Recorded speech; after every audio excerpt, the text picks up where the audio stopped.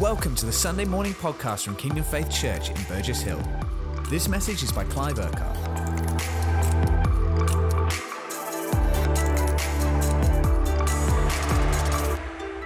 Now, sort of wind back to where we are this morning. Today is Palm Sunday in the kind of church calendar, and we're going to read some things through Matthew 21 and look at some things in there in a few moments. And some of what I believe God, it encapsulates some of what God's been doing in us. But the voice in the noise, what has that all been about over the last couple of months? I know we've spoken into some different things, but actually, what is voice in the noise about? It's about intimacy. And from that place of intimacy is obedience.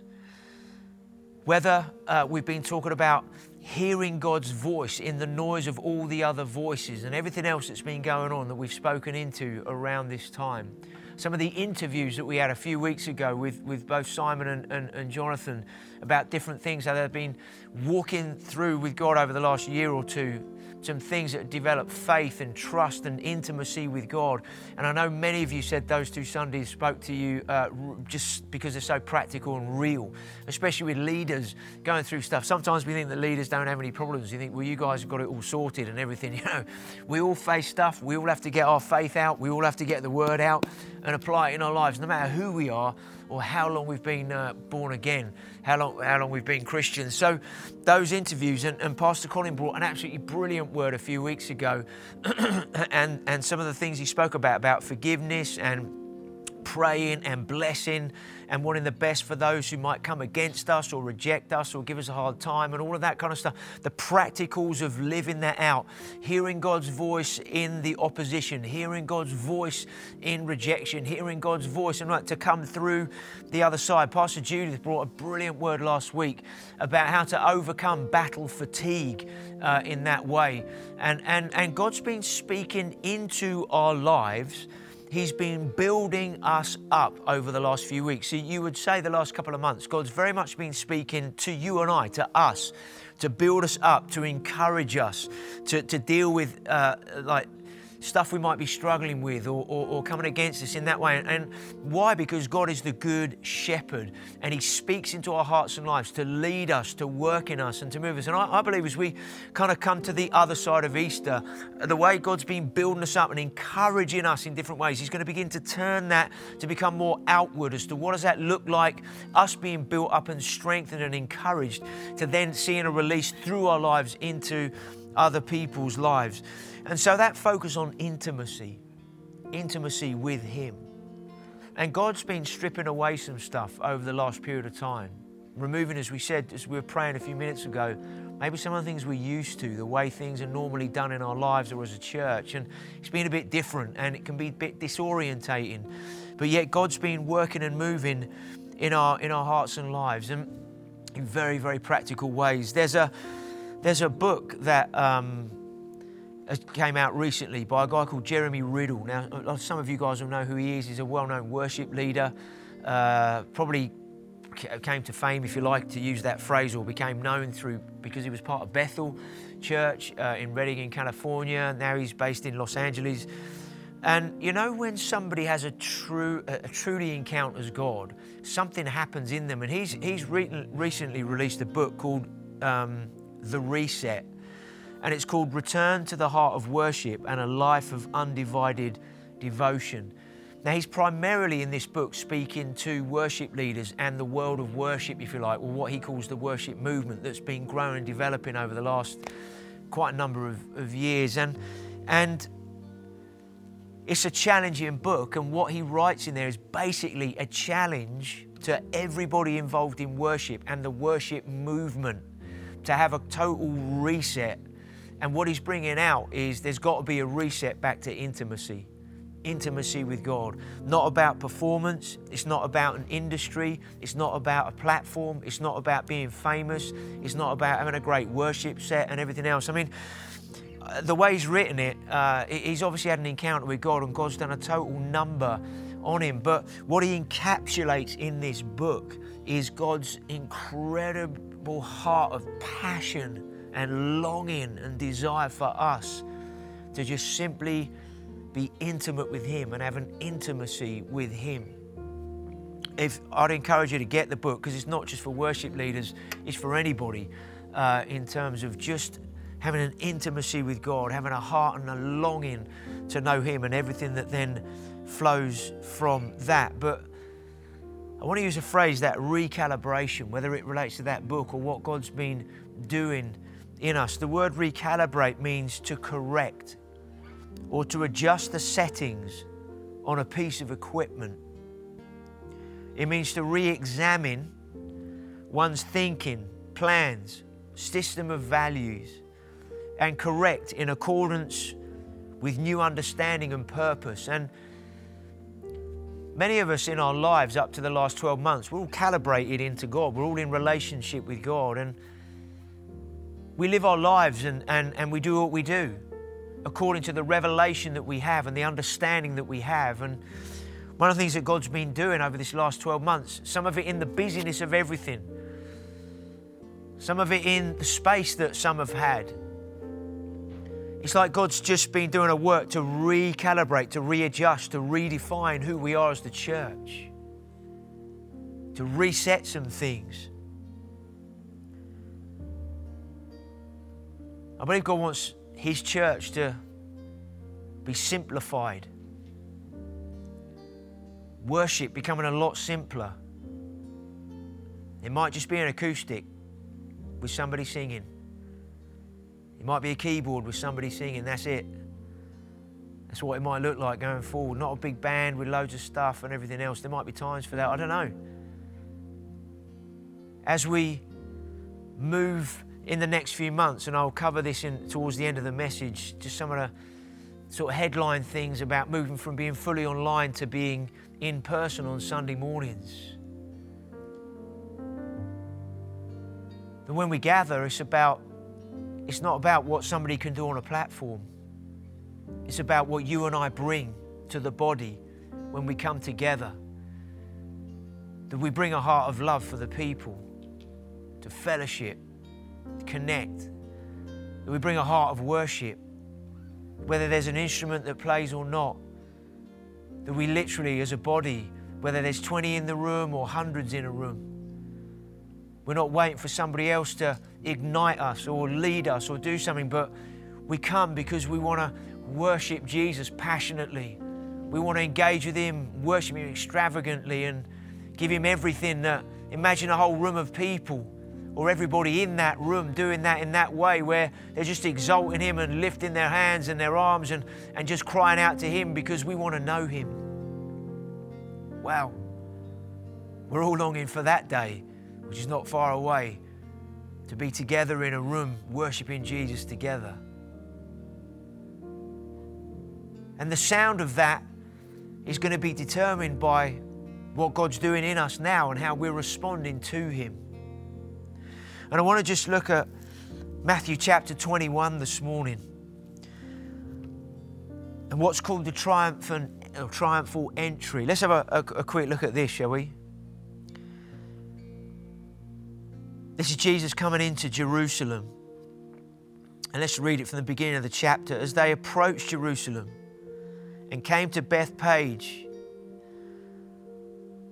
on the Mount of Olives, Jesus sent two of His disciples, saying to them, "Go to the village ahead of you. At once you will find a donkey tied there with her colt by her. Untie them and bring them to me. If anyone says anything to you, tell him that the Lord needs them, and He will send them right away." This took place to fulfill what was spoken through the prophet. "Say to the daughter of Zion, see your king comes to you, gentle and riding on a donkey, on a colt, the foal of a donkey." The disciples went and did as Jesus instructed them. They brought the donkey and the colt and placed their cloaks on them, and Jesus sat on them. Interesting. When you were going to war in those days, you would go on a horse. When you were going into battle, you would go on a horse. So when a king would ride into somewhere, into a battle or into a situation like this, for example. He would ride on a horse because a horse then represented victory, it represented war, it represented war and battle and all of that kind of thing. But Jesus didn't choose a horse, even though He's the King of Kings and the Lord of Lords. He said, hey, there's a donkey and its colt that, go and fetch them. Because a donkey in that culture, it represented carrying a load. It represented serving. It represented serving and carrying something for someone else. And we see here that when Jesus came into Jerusalem, what happened? He says in verse 8, a very large crowd spread their cloaks on the road, while others cut branches from the trees and spread them on the road. The crowds that went ahead of Him and those followed shouted, Hosanna to the Son of David. Blessed is He who comes in the name of the Lord. Hosanna in the highest.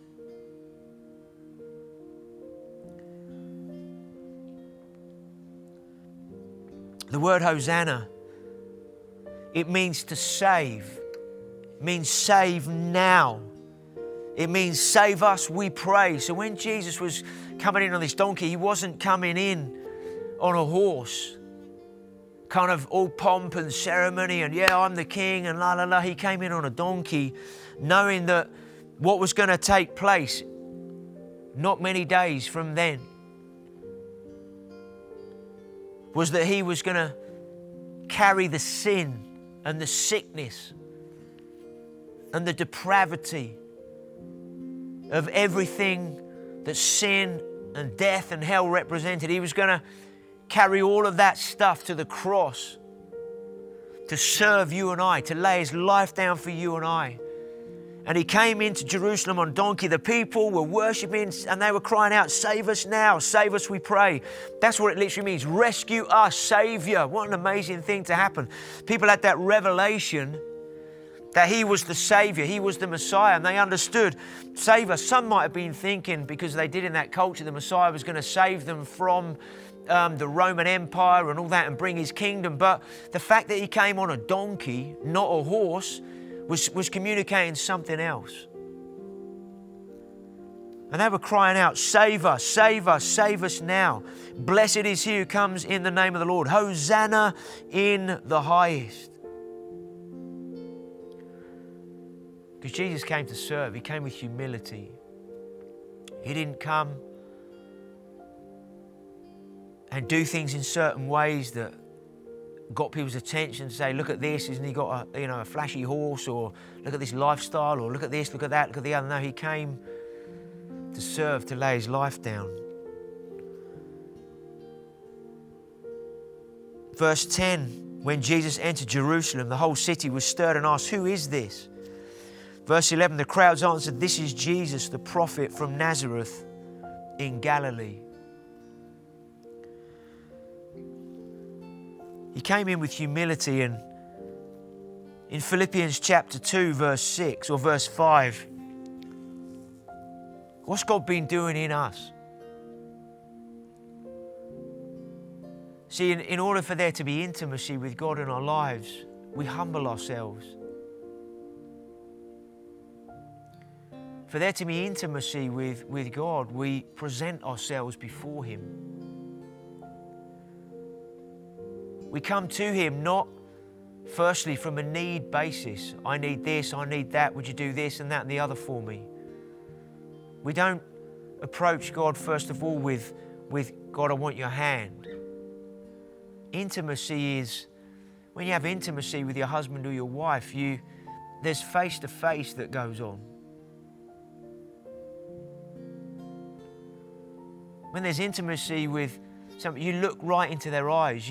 There's an engagement. There's an intimacy there, and that's what intimacy looks like with Jesus. It's face to face. It's not need focused. It's I want to know you.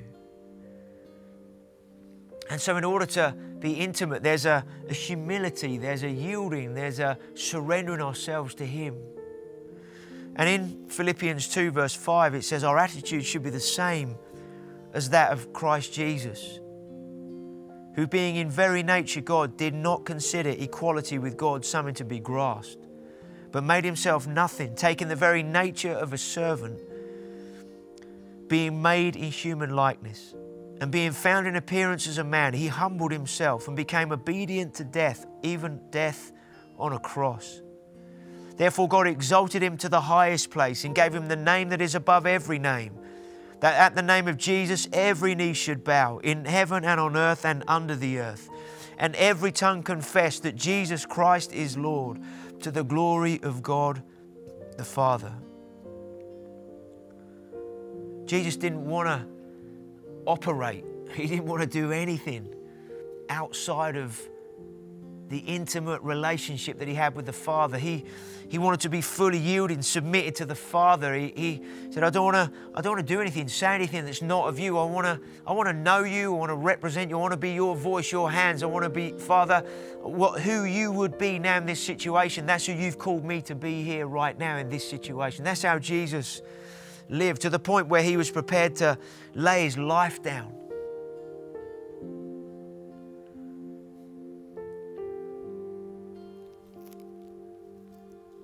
And what happened after Jesus came into Jerusalem? It then goes on, it says in verse 12 of Matthew 21, he then entered the temple area and he drove out all who were buying and selling there. He overturned the tables of the money changers and the benches of those selling doves. It is written, he said to them, my house will be called a house of prayer, but you have made it a den of robbers. So as he comes in on a donkey in humility, knowing and representing, he's going to take a load of stuff to the cross on our behalf. He goes into the temple area, the place that represented where the presence of God was, the place where people would go to worship then. I mean, they didn't have God in their lives. They had to go to a place. The great thing for us, we don't have to go to a place to worship because God has made us a living temple, living stones. He's made our lives a place of worship. He's made our lives a place of His presence. So Jesus goes to the place where the people went to offer themselves and offer sacrifices and to worship God. And He went there, and when He went there, He found there were things going on there that were hindering people. And some people were obviously making profit out of others and everything else that went on in that moment. But what did He do? He walked into that place that represented the place of worship and the presence of His Father, of God. And He overturned everything that was a hindrance, everything that could get in the way of that place being clean and being a place where people would just come literally and offer themselves to God and worship God. He cleared out religion. He cleared out falsehood. He cleared out stuff that shouldn't be there. And on one level, it's not that God's saying our lives have been like that. They've been all over the shop and a mess in that sense. But on one level, what God has been doing in this last 12 months, He's come into the temple area of our lives and He's been working in us and through us and shifting our hearts and it's like God saying, I want to clear out anything that has been getting in the way of intimacy, anything that crowds in instead, everything that has maybe just become the way you've lived as a Christian, but you've lost that intimacy and it's like God's been restoring and reviving and working and moving in our hearts to reset us, to recalibrate us, to reignite us with a heart and a passion and a longing to know Him in a fresh way. So that in our daily lives, whether we meet physically in a building on a Sunday or not, that what's happening in our lives, there's an intimacy and therefore an obedience that flows from that.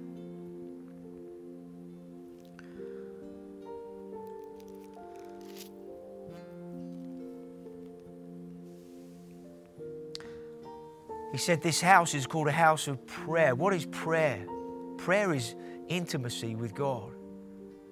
Prayer is submitting to God. I don't want to just pray my stuff. Father, what's your heart? What do you want to do? And it's a place of yielding and surrender.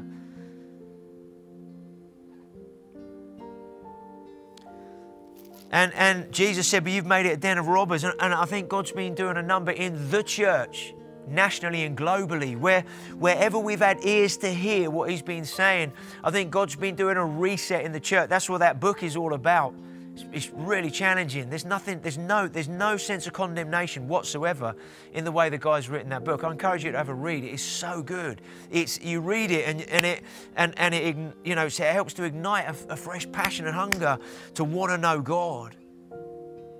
But then look what happens in verse 14. Look at this. I love this. Jesus goes in to the temple.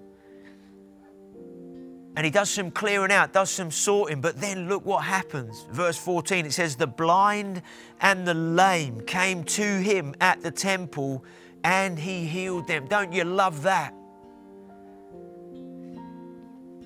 You see, God is working amongst us. He's working in us. He's been sifting, purifying, cleansing. He's always going to do that. Why? Because He's the good shepherd. Why? Because He always wants us to be living with a pure heart and pure motives and everything like that. But what happens as a result? Look at this. The blind and the lame came and He healed them. Oh, I love that. And as He's been working in us. Why? Because He wants the blind healed, the lame healed. He wants people's lives. There are so many people around our lives that don't know Jesus yet. They might be crippled emotionally. They might be crippled mentally. They might be physically lame, sick in some way. Spiritually not doing good.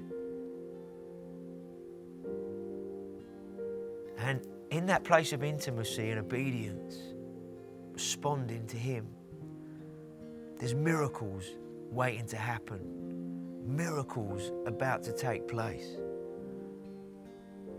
Those that weren't religious, if you like, in that verse 14, they came, flooding, healing, and all that kind of thing. But then look what it says in verse 15. But when the chief priests and the teachers of the law saw the wonderful things He did, and the children shouting in the temple area, Hosanna to the Son of David, they were indignant. And they said, do you hear what these children are saying? Yes, replied Jesus. Have you never read, from the lips of children and infants you have ordained praise? You know, when God moves, when God works, it freaks the religious out, or anything in us that is religious. We react and we get upset and, this change, or I don't like this, or whatever it might be. And the religious people got upset with Jesus because He came in and He changed the status quo. He was challenging the moment and the way they were.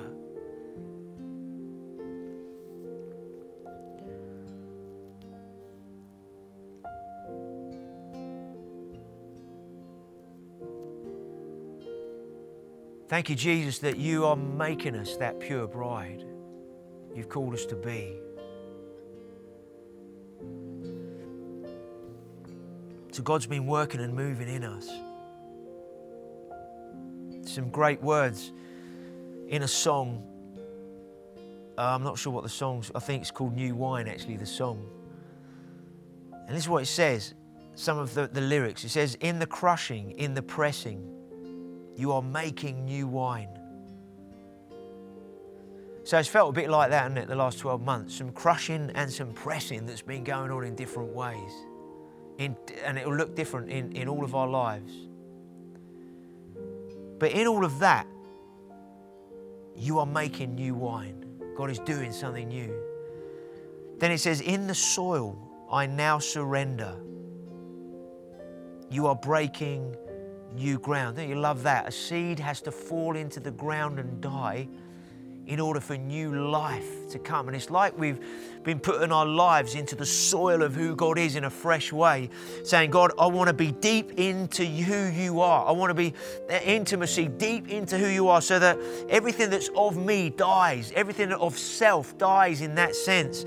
And so that I'm coming alive to You in a fresh way, because You're breaking new ground. You're doing something new in me and in us, amongst us and everything. And then it says, so I yield to You into Your careful hand. When I trust You, I don't need to understand. Sometimes we want to know everything, and God's like, no, trust me, because that's part of what intimacy is about. It's about trust me, I've got it.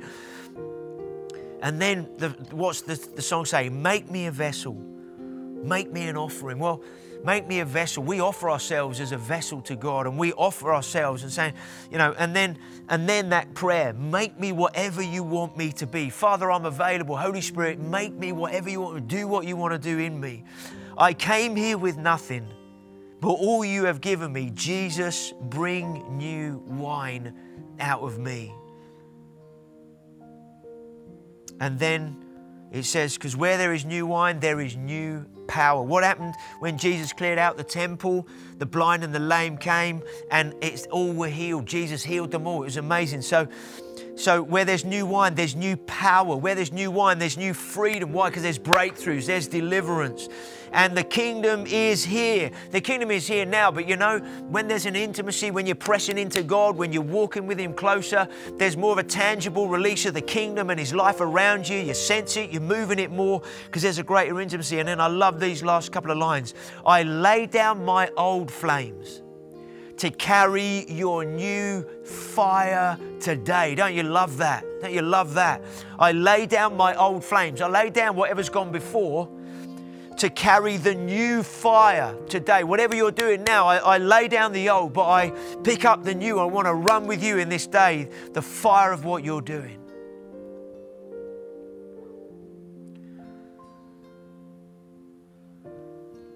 And so over these next few months, we're going to be transitioning as a church from where we are, being fully online, to being in person. And just to give you a real simple overview, because we're still working through the details of how this is all going to work, but just to give you a little heads up on a bit of an overview. As we've communicated at the beginning of the year with Roffey Place, where the Bible school and the offices have been, we're getting that building ready to sell and beginning to clear that out and what that involves to get something ready for sale. So the offices, or the office base, if I can put it that way, is being moved to this building here in Foundry Lane. And so we're doing a little bit of sort of building work, as in, when I say building, we're not rebuilding stuff, but just creating a little bit of office space and whatnot here, so that the offices can be based here. And also it's going to enable us to open the building more during the day, during the week as things open up, because obviously we're going to have people based here. A lot of the staff team working in different ways because we've been working from home and whatnot. It's not going to be like everybody's in the office in that sense. It's going to be an office base, community people coming in and out more, but people being out and about in terms of the staff team and whatnot. So there's a bit of work going on here. That's going to finish at the end of April by the time that's all done, and some other things that we need to sort out and get ready. And then as we come into May, June and July are going to be like 3 months of transition. We know we've all been through a lot, and the world has been through a lot in the last 12 to 14 months. And it's not going to be that there's any given day, according to the government guidelines or according to a particular Sunday, where it's like the switch is going to be flicked and suddenly everybody just, right, we're all back to whatever we're, now. It's going to take a bit of time for people to adjust and to get used to different scenarios over the next few months. And so what we're going to basically do on May the 9th and 16th, those 2 Sundays in this building, it will be open on those 2 Sundays, and we can have about 70, 80 people in here, and it's going to be open to anybody in the church to be here on those couple of Sundays. So you don't have to be in the Horsham congregation to be in this building. It's open for anybody on those 2 Sundays. You'll need to register. We'll give you all the information much nearer the time, but you still need to register, and there'll still be 2 metre distancing and masks and everything else, because they're the guidelines that are in place up until then. But then after May the 17th, we don't know exactly what the guidelines are yet, because they haven't been clarified for places of worship. But we do know there will be some change, because after May 17th and between that date and June the 21st, you can have more people in a building in terms of percentages. So there's obviously going to be some kind of change. We don't know what that looks like yet. And obviously we'll communicate that once the guidelines come out for that. But what we're going to begin to do after May 17 is open up all the congregations on Sundays in terms of meeting in person, okay? And that will then obviously just move forward from there. And then after June the 21st, according to the government guidelines as they are today, they might change, we don't know, nobody knows, but if they stay as they are, after June 21st, the following Sunday after that, which I think is like the 26th or 27th of June, from that Sunday onwards, if it goes according to the guidelines, there won't be any restrictions at all in terms of for anybody anywhere. And so that will mean there's no restrictions on Sundays in terms of how we run it and no guidelines to adhere to and all of that kind of thing. Now, totally appreciate that for some people, as soon as Sunday is possible to meet, people want to be together, want to be in a room. Obviously, you still need to register. Even up till June 21st on a Sunday, if you come to any congregation before, you're still going to have to register. We still have social distancing. There'll still be a mask and all of that stuff.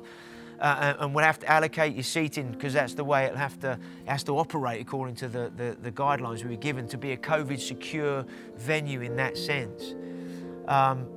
And so we have to adhere to those things. I know some of you, the first Sunday possible, boom, you're going to be there. I know maybe for others, it will be, well, I'm going to wait till after June 21st, and I might give it a few weeks after that before I kind of want to rock up on a Sunday to my congregation because I want to make sure, absolutely appreciate that. And so we want to give May, June and July, okay, to transition from where we are now, fully online, to being in person in our congregations. And we want to be very, very gracious with one another during those 3 months, okay? Because we haven't had to do this before. We haven't had to do what we're currently doing before, but we haven't had to then transition from what we're doing into where we need to go. And so we want to be really gracious as we take those steps and how we navigate that.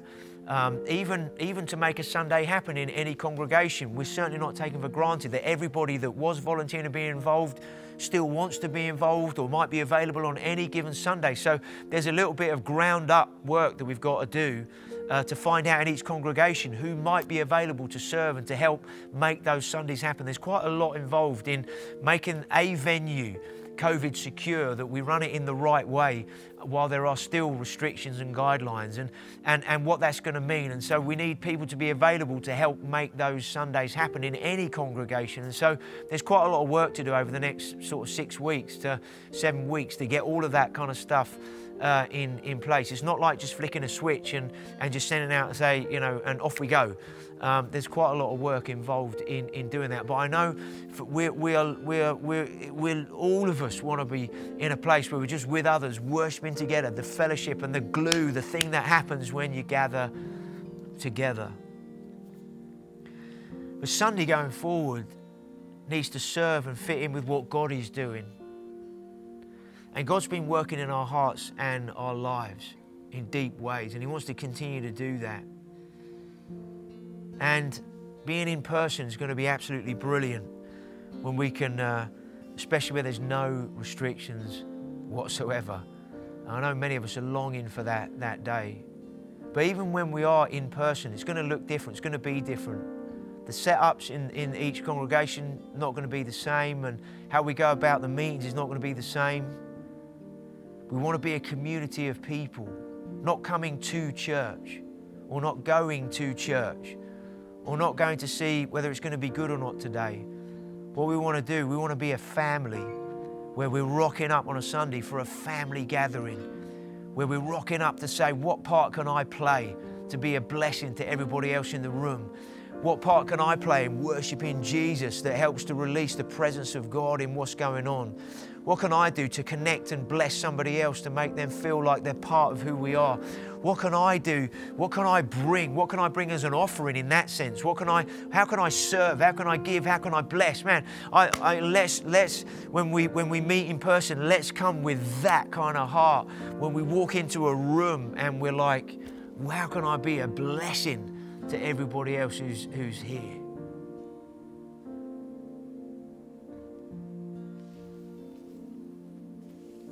So let's just take a moment to pray, shall we? Let's thank Him for what He's been doing. Let's thank Him for what He's going to continue to do. Let's continue to lay our lives before Him. Let's continue to make space for intimacy, time with Him. And the teaching that Pastor Colin has given about the first minute, which is kind of twofold, isn't it? It's what happened the moment you were born again and everything that He accomplished for us, and then learning how to live in the good of all of that. That's part of the first minute. This is what He did when you first gave everything to Him, to the Lord. But also the first minute when we come and pray is we're saying, Father, I want to just make sure I'm right with You. I want to just give to You all the concerns, all the things that could take my attention, that I could be thinking about, all the things that need doing. It's like that first minute when we come and spend time with Him, we're saying, Father, here's everything so that I can be fully engaged with You. That intimacy, that closeness, to hear Your voice, to know what You're saying, to live in a place of rest and trust. Let's just take a moment to pray, shall we? Father, we thank You for all that You've been doing in us and amongst us. Father, we're all looking forward to the day when we rock up together in our respective congregations. The life, the joy that there's going to be, the celebration that there's going to be, the sound in the room that there's going to be.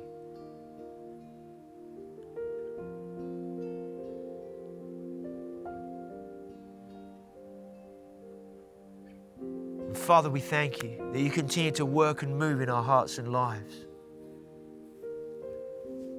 so that this new wine can continue to be released. We want to continue just to let go of any old flames, anything that You've done and finished with that, Father, and we want to make sure we let go of all of that and we take hold of the new flame, what You're doing in a fresh way. And Father, I thank You going forward. It's not what can somebody else do for me in the life of the church, but what can I do for someone else? Whether it's on a Sunday, whether it's in a small group, whether it's just hanging out and having a coffee, popping around to somebody's house in the garden initially until we can meet in different ways. How can I be a blessing to those around me? And Father, I thank You for Your grace upon us as a church over these next few months as we transition through May, June and July from being fully online to being in person. Thank You for Your grace through that whole period.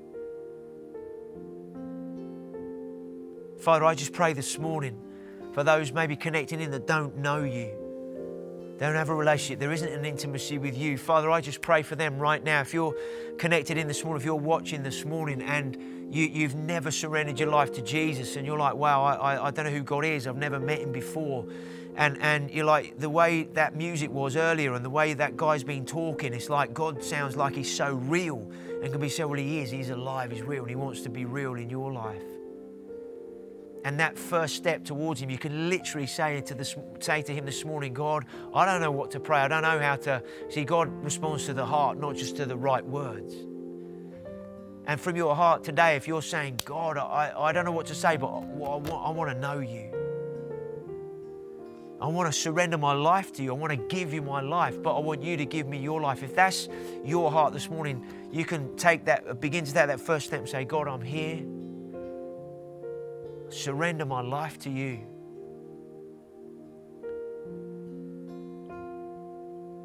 I need You to cleanse me of every sin. Forgive me of every sin that I've committed. Cleanse me, purify my heart, my life. And God, I surrender to You right now. And I ask You to put Your life into me, that exchange, divine exchange we could call it. You give your life to Him, He gives His life to you.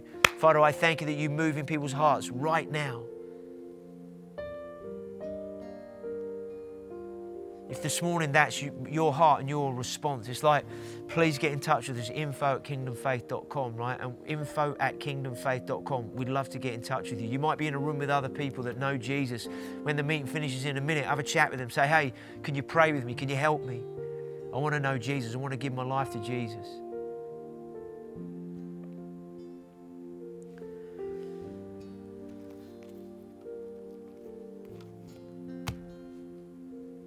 We're blessed, very, very blessed. Let's continue to engage with God. Let's continue to encourage one another. Let's continue to move forward in everything that He's doing and saying at this time. Thank you, Jesus. Thank you for listening to this Kingdom Faith podcast. We trust it's been an encouragement to you.